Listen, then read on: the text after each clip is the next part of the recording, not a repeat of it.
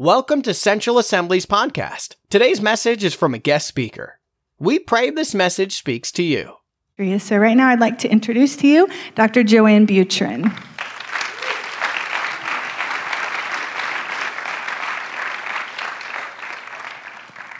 So special to be here on her birthday, my goodness.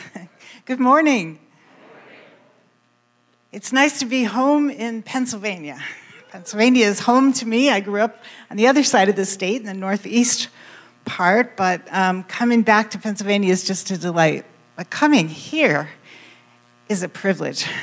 I was honored to be asked to speak at your missions convention.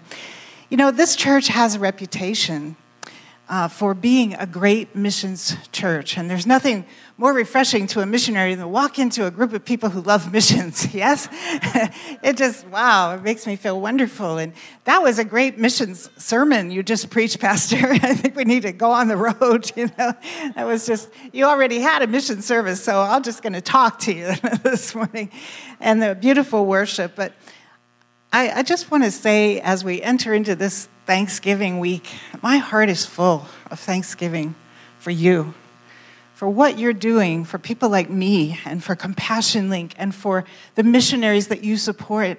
You know, your ripple effect of what you're giving, as Pastor is saying, is blessing and touching people all around the world. And I am just so grateful to be a part of this church and to partner with you. And I love what you're doing. I love the way you're doing it. You know, when Vicki said our hearts blended, as I was listening to them talk a little bit about what you're doing in missions today, you know, I came away from that meeting saying, they are doing missions right. They get it. And I love that. I love the way that you're doing missions and the way that you're reaching out to people in compassion. So God bless you and thank you so much for your amazing support. And you are sending missionaries. That's another great thing. My goodness, not many churches have the history of sending people out into the world as missionaries that you do. I was telling Pastor not too long ago, I had the opportunity of having coffee in Madrid, Spain with Amber that you're sending. And she is a choice servant of God, isn't she? Wow, I'll tell you what, yes. The Van Brickles that you had here last week, just choice, wonderful people. And I got a chance to listen to their sermon last night, and wow, what great communicators they are. So thank you. It is great to be an Assemblies of God World Missionary. I have to tell you, you take such good care of us. When I was headed out to Africa, I needed a vehicle, not just any vehicle. Speed the Light from Pennsylvania bought me a dual-wheel, half-ton pickup truck with four-wheel drive and a winch on the front to pull me out of mud holes. It was the truck of every girl's dream, to have a truck like that. But you provided it for me. Women's Ministries outfitted my house. When I needed literature, Light for the Lost was there. The children's ministries, BGMC, always coming with what I needed. You know, I wrote to the Pendel Girls Ministries and said, I need Band-Aids and bandages. After a while, I had to write and say, don't send any more, because I think we could have band-aided the entire world. You know, we asked you for eyeglasses. If any of you remember dropping a pair of eyeglasses in a box in the foyer, yeah? Well, we still need your used eyeglasses, by the way. We're still taking them to places in the world. But we took eyeglasses to China, way up on the border between China and Tibet. We found a tribal group there, an ethnic group, and we were ministering to them with some eyeglasses. There was a woman there who had lost her livelihood because she sewed, and she could no longer see to thread her needle. So we put this pair of glasses on her, just happened to capture that on video. I want you to see it because it could have been one of your pair of glasses that this lady got.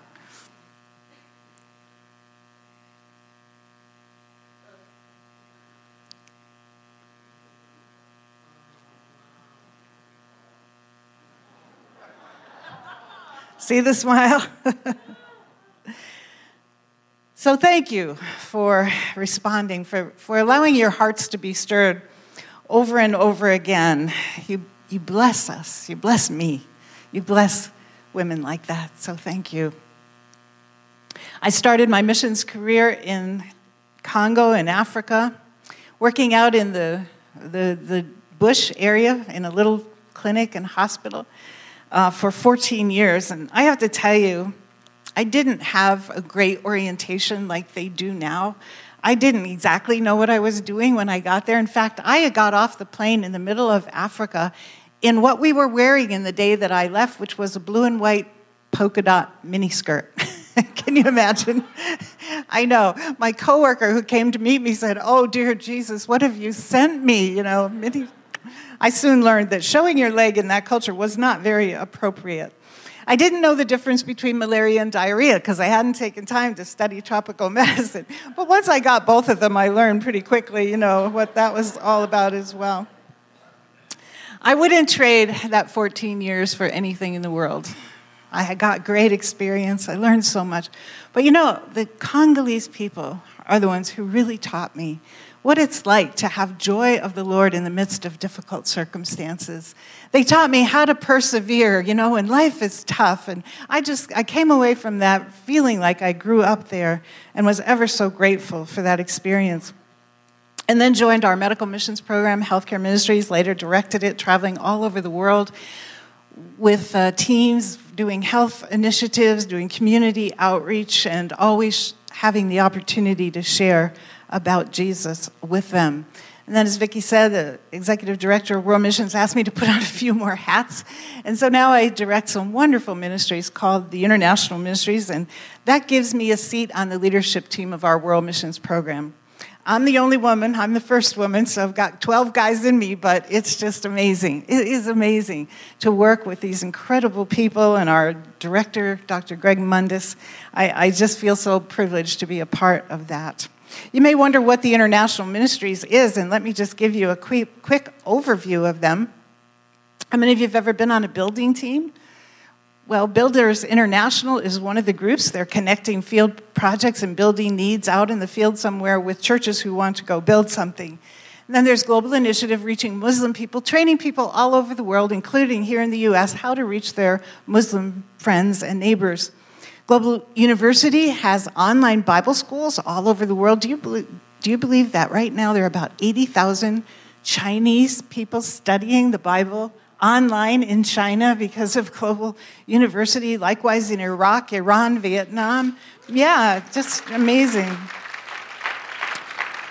We have a ministry to Jewish people called Jacob's Hope. Some of you may have heard about that, doing wonderful things through compassion, touching the lives of Jewish people. Did you know there are a large number of Jewish people in Buenos Aires, Argentina? That's the latest place we're working, as well as Ethiopia, Israel, and Eastern Europe. And then Life Publishers. Have you heard of the Fire Bible? Yes, it's in 47 languages. Pentecostal study notes available to people in their language. Network 21.1 is an internet evangelism ministry who has people come to their site who are looking for answers to their life's issues. There have been 30 million visitors to that site now, and about 1.5 million have indicated that they prayed the prayer that's online there to receive Jesus. I'm just so thrilled with this ministry because they don't just pray the prayer, they then connect them to spiritual disciplers and mentors and try to connect them to local body of believers. Well, how many of you have a cell phone? What did we ever do without cell phones? I don't know if I could have found the church without my cell phone this morning. We have a ministry that's using cell phone and mobile technology to take the gospel in hard-to-reach places. We found that almost everybody in the world has a cell phone. In that same village where that Chinese lady was, I was out in the field talking to a lady and a cell phone rang. Now, this is a lady that had like 4 layers of costuming and an ornate hat, and I thought I was in the middle of nowhere when a cell phone rang. I reached and realized it wasn't mine because mine didn't work there. She reached down into the layers of that costume and pulled up a cell phone and started talking on the phone, which is to say that there are very few people in the world that don't have mobile technology. So we're taking advantage of that to bring the gospel to them. It's just a wonderful ministry. And then we have Royal Rangers International. Now, we surely have some Royal Rangers former Royal Rangers or Royal Rangers leaders. I think I saw a hand over there somewhere. Anyway, Royal Rangers is a wonderful program of mentoring the next generation of boys and girls around the world. And we are in 100 countries of the world, and the goal is to be in every country of the world with Royal Rangers. And then lastly is Compassion Link, and that's the one that I'd really like to focus on this morning a little bit. As I travel around the world, and I've been in about 109 countries of the world now, I have seen so much need and desperate situations. I find people that are just burdened down with the cares of life. Poor sanitation, contaminated water, rampant disease. You know, we have Ebola and Zika and malaria and diarrhea and all kinds of things. And with that goes inadequate health care as well. I have to get my iPad going. Vicki, this turning pages isn't working so well. You know, I still see people with HIV/AIDS.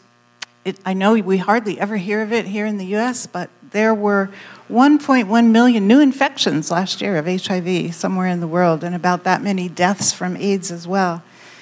We have the human trafficking issue. Doesn't that just grab your heart when you hear about the terrible trafficking of women and children around the world? There are addictions in every country that we go to, disasters one after another, displaced people, you know, the refugee situation in Europe. I'm sure that Joel was talking to you about that. The largest movement of people in Europe that they've ever known. And yet I imagine he also said that there were about 30,000 Muslim people who prayed to receive Jesus as a result of our people being there, being present, and being available for them. There are people with disabilities all over the world, and poverty is everywhere. And the thing that keeps me awake at night is I read that there are about 3.9 to 4 billion people in the world, that's more than half the population, who have never had an adequate witness of Jesus. Doesn't that just strike something in you? And we find that the people who are hard to reach or unreached are also in areas of great poverty and need. But you know what else I find as I travel around the world? I find people who possess incredible creativity. People who have the amazing ability to survive. I find moms and women who are motivated and doing whatever it takes to make sure their kids have shelter and clothing and food. And I'm just often amazed when I see these kids that make their homemade toys and they just make do with what they have. And I think, wow, I don't think I could handle what they handle, and yet they do it. They do it so well. And so what do we do then? We see all this need. And then we see people who have amazing capacity. And how do we minister to them in a relevant way? To truly have compassion, I think, is something more than just a feeling. If you were to stop and think for a minute, how would I define compassion? The word, if you take it apart, it's with passion, right? Does that sound like a passive word? It's really an active word, isn't it? In Matthew 9, it talks about Jesus being moved with compassion when he looked out over the crowds. And if you really define that, it means from way deep within, coming out and resulting in action. So it's beyond a feeling. It's not just pity. It's not just an emotion. It's like, I feel so much for this person, I want to do something about it. Well, I don't think I have to convince you guys of this because you're doing these kinds of things. I'm so impressed with your local project in Washington Estates. And, I think the potential of what God is going to do with that is just thrilling. I wish I could have a day job and a night job and come and be a part of that as well. But, you know, the Bible tells us to do exactly what you're doing. It says, if you read the Old Testament, you see the heart of God, don't you? He says, deal with the orphans, minister to the widows, take care of the homeless, take care of the fatherless. And Central Assembly, that's what you're about. That's what you're doing. And I'm just so proud that you're doing that. I'm so grateful that you are. You know, it says in Proverbs 19, when you take care of the poor, you lend to me. That's exactly what the word says. You're lending to God by doing what you're doing. In Leviticus, in the Old Testament, it says that you shouldn't have any grudges against people. In fact, it says you should love your neighbor as yourself. Yeah, that sounds so nice, but it's so hard. I love myself a lot, you know. And I'm supposed to love them just like I love me, and I'm supposed to take care of them just like I take care of me. Wow, that's not so easy. And then I think in the New Testament comes a verse that really strikes a chord for me. in the way that we minister is 1 John 3:17 and 18. It says, if you have material possessions, everybody here has some, right? And you see a brother in need, and you have no pity or compassion on him, then it says something really startling to me. How can the love of God even be in you? That's what it says. How can the love of God be in you? So it says, dear children, let's love not just with our words, but with our deeds. And so we have created our ministries at AGWM to be integrated with word and deed. We're not just doing good to do good, although we will if that's all that we can do, but in any opportunity that we have to combine that with the good news of Jesus, that's what we want to do, word and deed together. And so we created Compassion Link, bringing the health initiatives, bringing the community development, bringing ministry to disabilities, bringing ministry to people who've gone through disaster, all together in one spot. Can I show you a little video? And I think if you listen carefully, you'll see some of the main philosophies of that ministry. Compassion is showing a mother how to care for her sick child. Compassion is training a man to dig a water source and then maintain it. Compassion is teaching community health workers how to improve sanitation and reduce disease. Compassion is raising awareness about the needs of the disabled.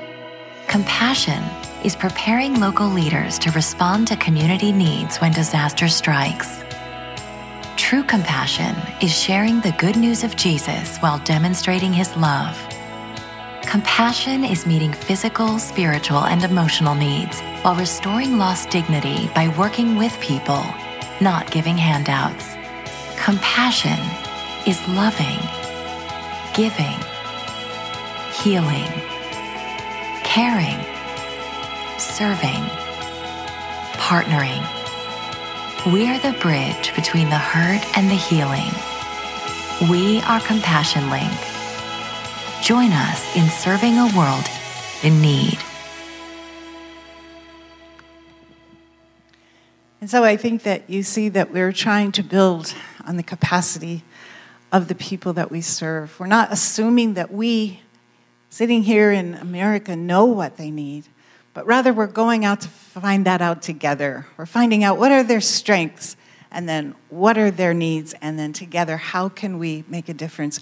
You know, sometimes it's just a simple gesture of showing care and concern that really touches the heart of someone in need.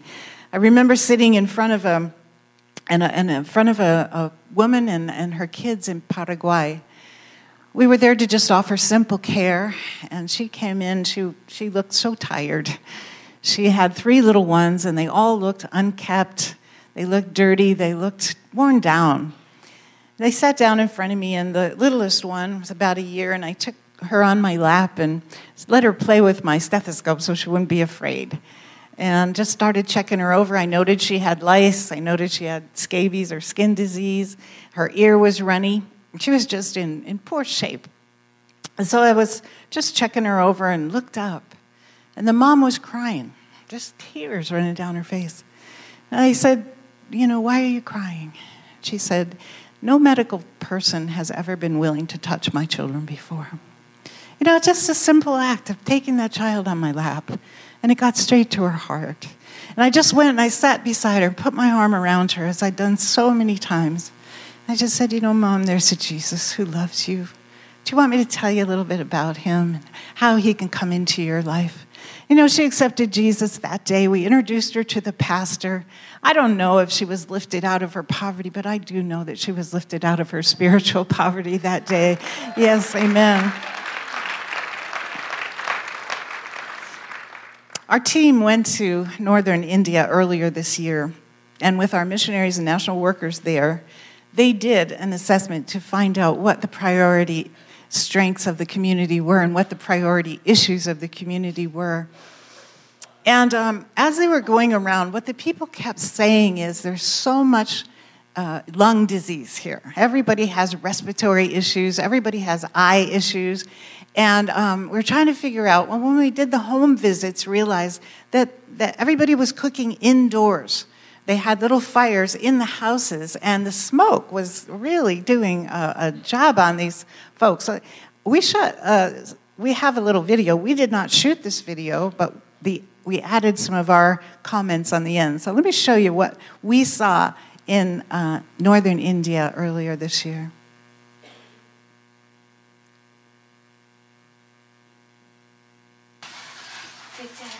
Seema Kolikar is making bakri bread for her family. They live in a village in western India, and every day she cooks all their meals on a traditional cook stove. It is nothing more than sculpted clay around a fire that is fueled by wood. Nearly 3 billion people around the world still depend on 3-stone fires and traditional cook stoves like this, unable to afford or access cleaner forms of energy. The burden of collecting and preparing the fuel, whether it's wood, agricultural waste, or dung, often falls on the women and girls within a family. And it is women and their children whose health suffers the most once these smoky, inefficient stoves are lit. Recent research shows that nearly 4 million people die each year from household air pollution caused by combustion. That means that stove smoke is killing more people than malaria, tuberculosis, and HIV/AIDS combined. Research also shows that the smoke doesn't stay inside the house, drifting out to be a major contributor to both outdoor air pollution and climate change. Hi, my name is Amy Julian, and I'm a nurse here at Compassion Link. We at Compassion Link are all very concerned about the health implications of people using open pit fires in their homes. So there's a team going from Compassion Link to India, and we are going to teach the people how to make things like rocket stoves and Vita stoves using all locally based products so that they can learn a new way to cook in their homes using less fuel and that will produce less smoke. One of the other things that we'll be able to do in India is teach people how to make a solar oven using, once again, locally based products and using the sun to cook food with no smoke, no fuel. We're just using the power of the sun. Thank you for linking hands with us as you offered your prayers and financial support and help us to get to India in the next few weeks. So on December 10th, our team is going back to the Himalayan area. We're calling this Mission Himalayas. And we have chosen this community as one that we will be focusing over the next couple years. We have 30 pastors from these rural villages that are coming together to get trained. Now, those stoves you just saw are not pretty. They're ugly. The solar oven, it looks awful. But everything that goes into making that, you can find there. Our team has already found that out. The cardboard, the foil, the oil cans to make those stoves, it's already there. We're not bringing anything to them. We are bringing the training, however. And so we're going to be going there. And I have the ushers have some cards in their hands. It's their prayer reminder cards from Mission Himalaya. And I'd like to ask you if you would mind taking that card, maybe taping it on your fridge or something, so that you could remember to pray between now and the end of December, and then ongoing into next year. We're going to be targeting this community as well as others. We want to be able to empower these local pastors to be able to bring something of value back to their communities. Can you imagine the doors that will open to be able to draw people in, say, hey, I have something that's going to make a difference in your life, and offer that training, show them how to do it. We're laying down some evaluation markers so we can go back and see how many people were trained, how many people are actually using these stoves, and ultimately we hope to be able to say that the incidence of respiratory disease in those villages has reduced. We want to create healthy communities. You know, you're talking a lot about the word transformation, and I love that word. We want to see whole communities transformed. We want to see them transformed physically and have better health. We want to see them transformed emotionally, and we're actually bringing, in December when we go, we're bringing some counselors to offer some pastoral care to the pastors themselves. But you know, our heart beats that they will be transformed emotionally or spiritually. We want to see God just do some amazing things in these communities, and our heart beats for that. You know, when I talk about 3.9 billion people not having an adequate witness, I've learned that in unreached people groups, and in fact, in some of the areas where we're going to be in North India, 80% of the people in the unreached places have never met a Christian. Can you imagine? They've never even met a Christian.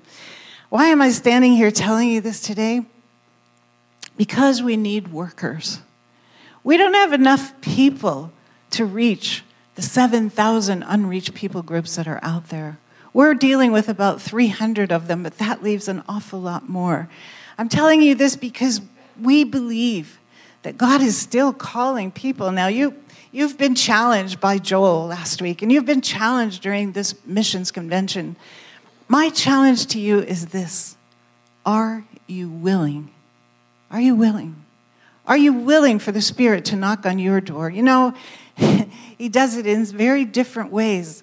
But we are finding that those that go on one-week trips or mission trips, or those that go short-term, are the ones that are coming to us long-term now. They're the ones that see the need. We talk about transforming communities, but I want to tell you something, folks. When you stand face-to-face with a woman in Paraguay with her sick kids, it does something to you.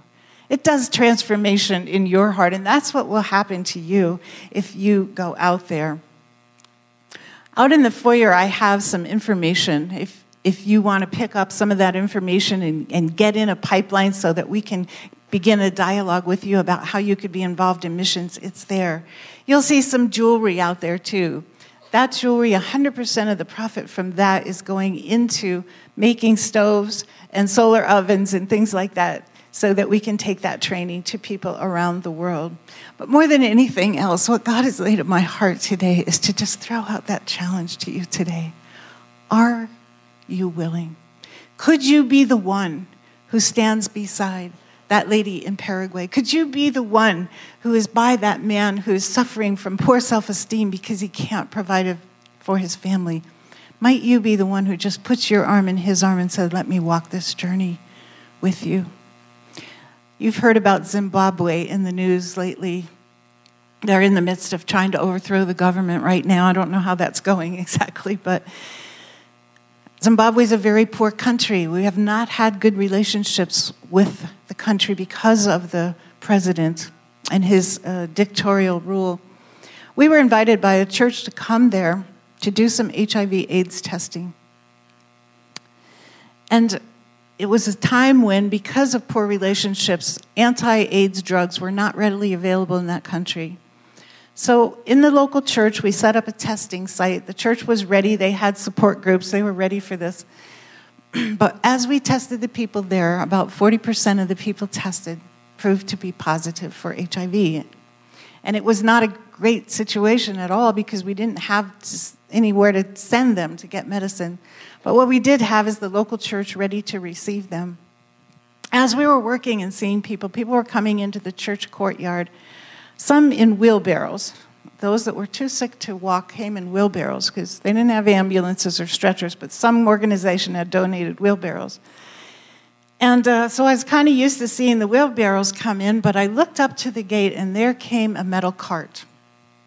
And in that cart were 2 lumps, and there was a woman pulling it. And she brought it over, and I went out. I was doing the triaging, seeing who needed what there. And I took back the covers of those lumps in that metal cart, and there were 2 women who were obviously dying of AIDS. They were emaciated, they were thin. They were still with it, though, and able to talk a little bit of English. So I learned that their story was that their husbands had been unfaithful, brought HIV home to them. They got infected. Both had lost their husbands. The mother had lost her husband. One had lost a child, and there were 2 more kids still in the family. And this mom was trying to care for these 2 daughters. One had what seemed to be like meningitis. She had a real stiff neck, and the other one had a lot of throwing up, she told me. And so they asked if there was anything we could do to help, and I looked at them, and just my heart broke that we couldn't really offer tangible help. But I told them, we can give you some medicine for the meningitis and for the vomiting, and we'll try to give you what we can. We don't have much here, but we can try to help if we can. And so I felt so drawn to these women that I didn't want to leave their side. So I said, I'll just kind of stay with you as we wait for medicines and as we wait for the things that we can help you with. And as I was standing there with them, I just asked the question, have you ladies ever heard about Jesus? And they said, we've heard, but we don't know much about him. So in those few moments of just standing there holding their hands, I told them about Jesus, and I focused on that we will go to be with Jesus when we die if he lives in our hearts. And I eventually asked them, would you like me to pray with you to receive Jesus? And they both said yes immediately, and the mom too. So we began to pray, and they prayed after me the prayer to receive Christ.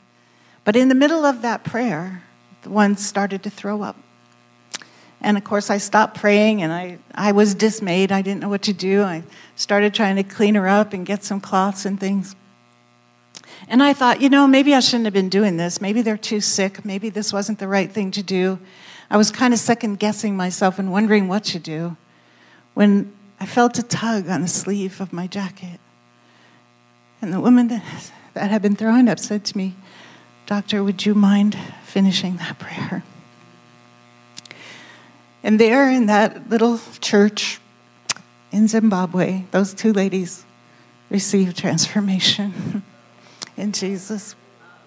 It was probably, I've led a lot of people to Jesus in my days, but I don't know that anything was ever as poignant to me. I will never forget those moments because, I went away not sad, but rejoicing because these women were going to be in the arms of Jesus in a matter of weeks. And I was so glad that they didn't have to be in the life that they were in anymore because now I knew where they were going to be when they died. I was there. It could have been you. It could have been Pastor. It could have been any one of you. It could have been the local pastor there, but thank God somebody was there to say, I care. I care, and I want to do what I can do for you. Are you willing? Would you bow your heads in prayer?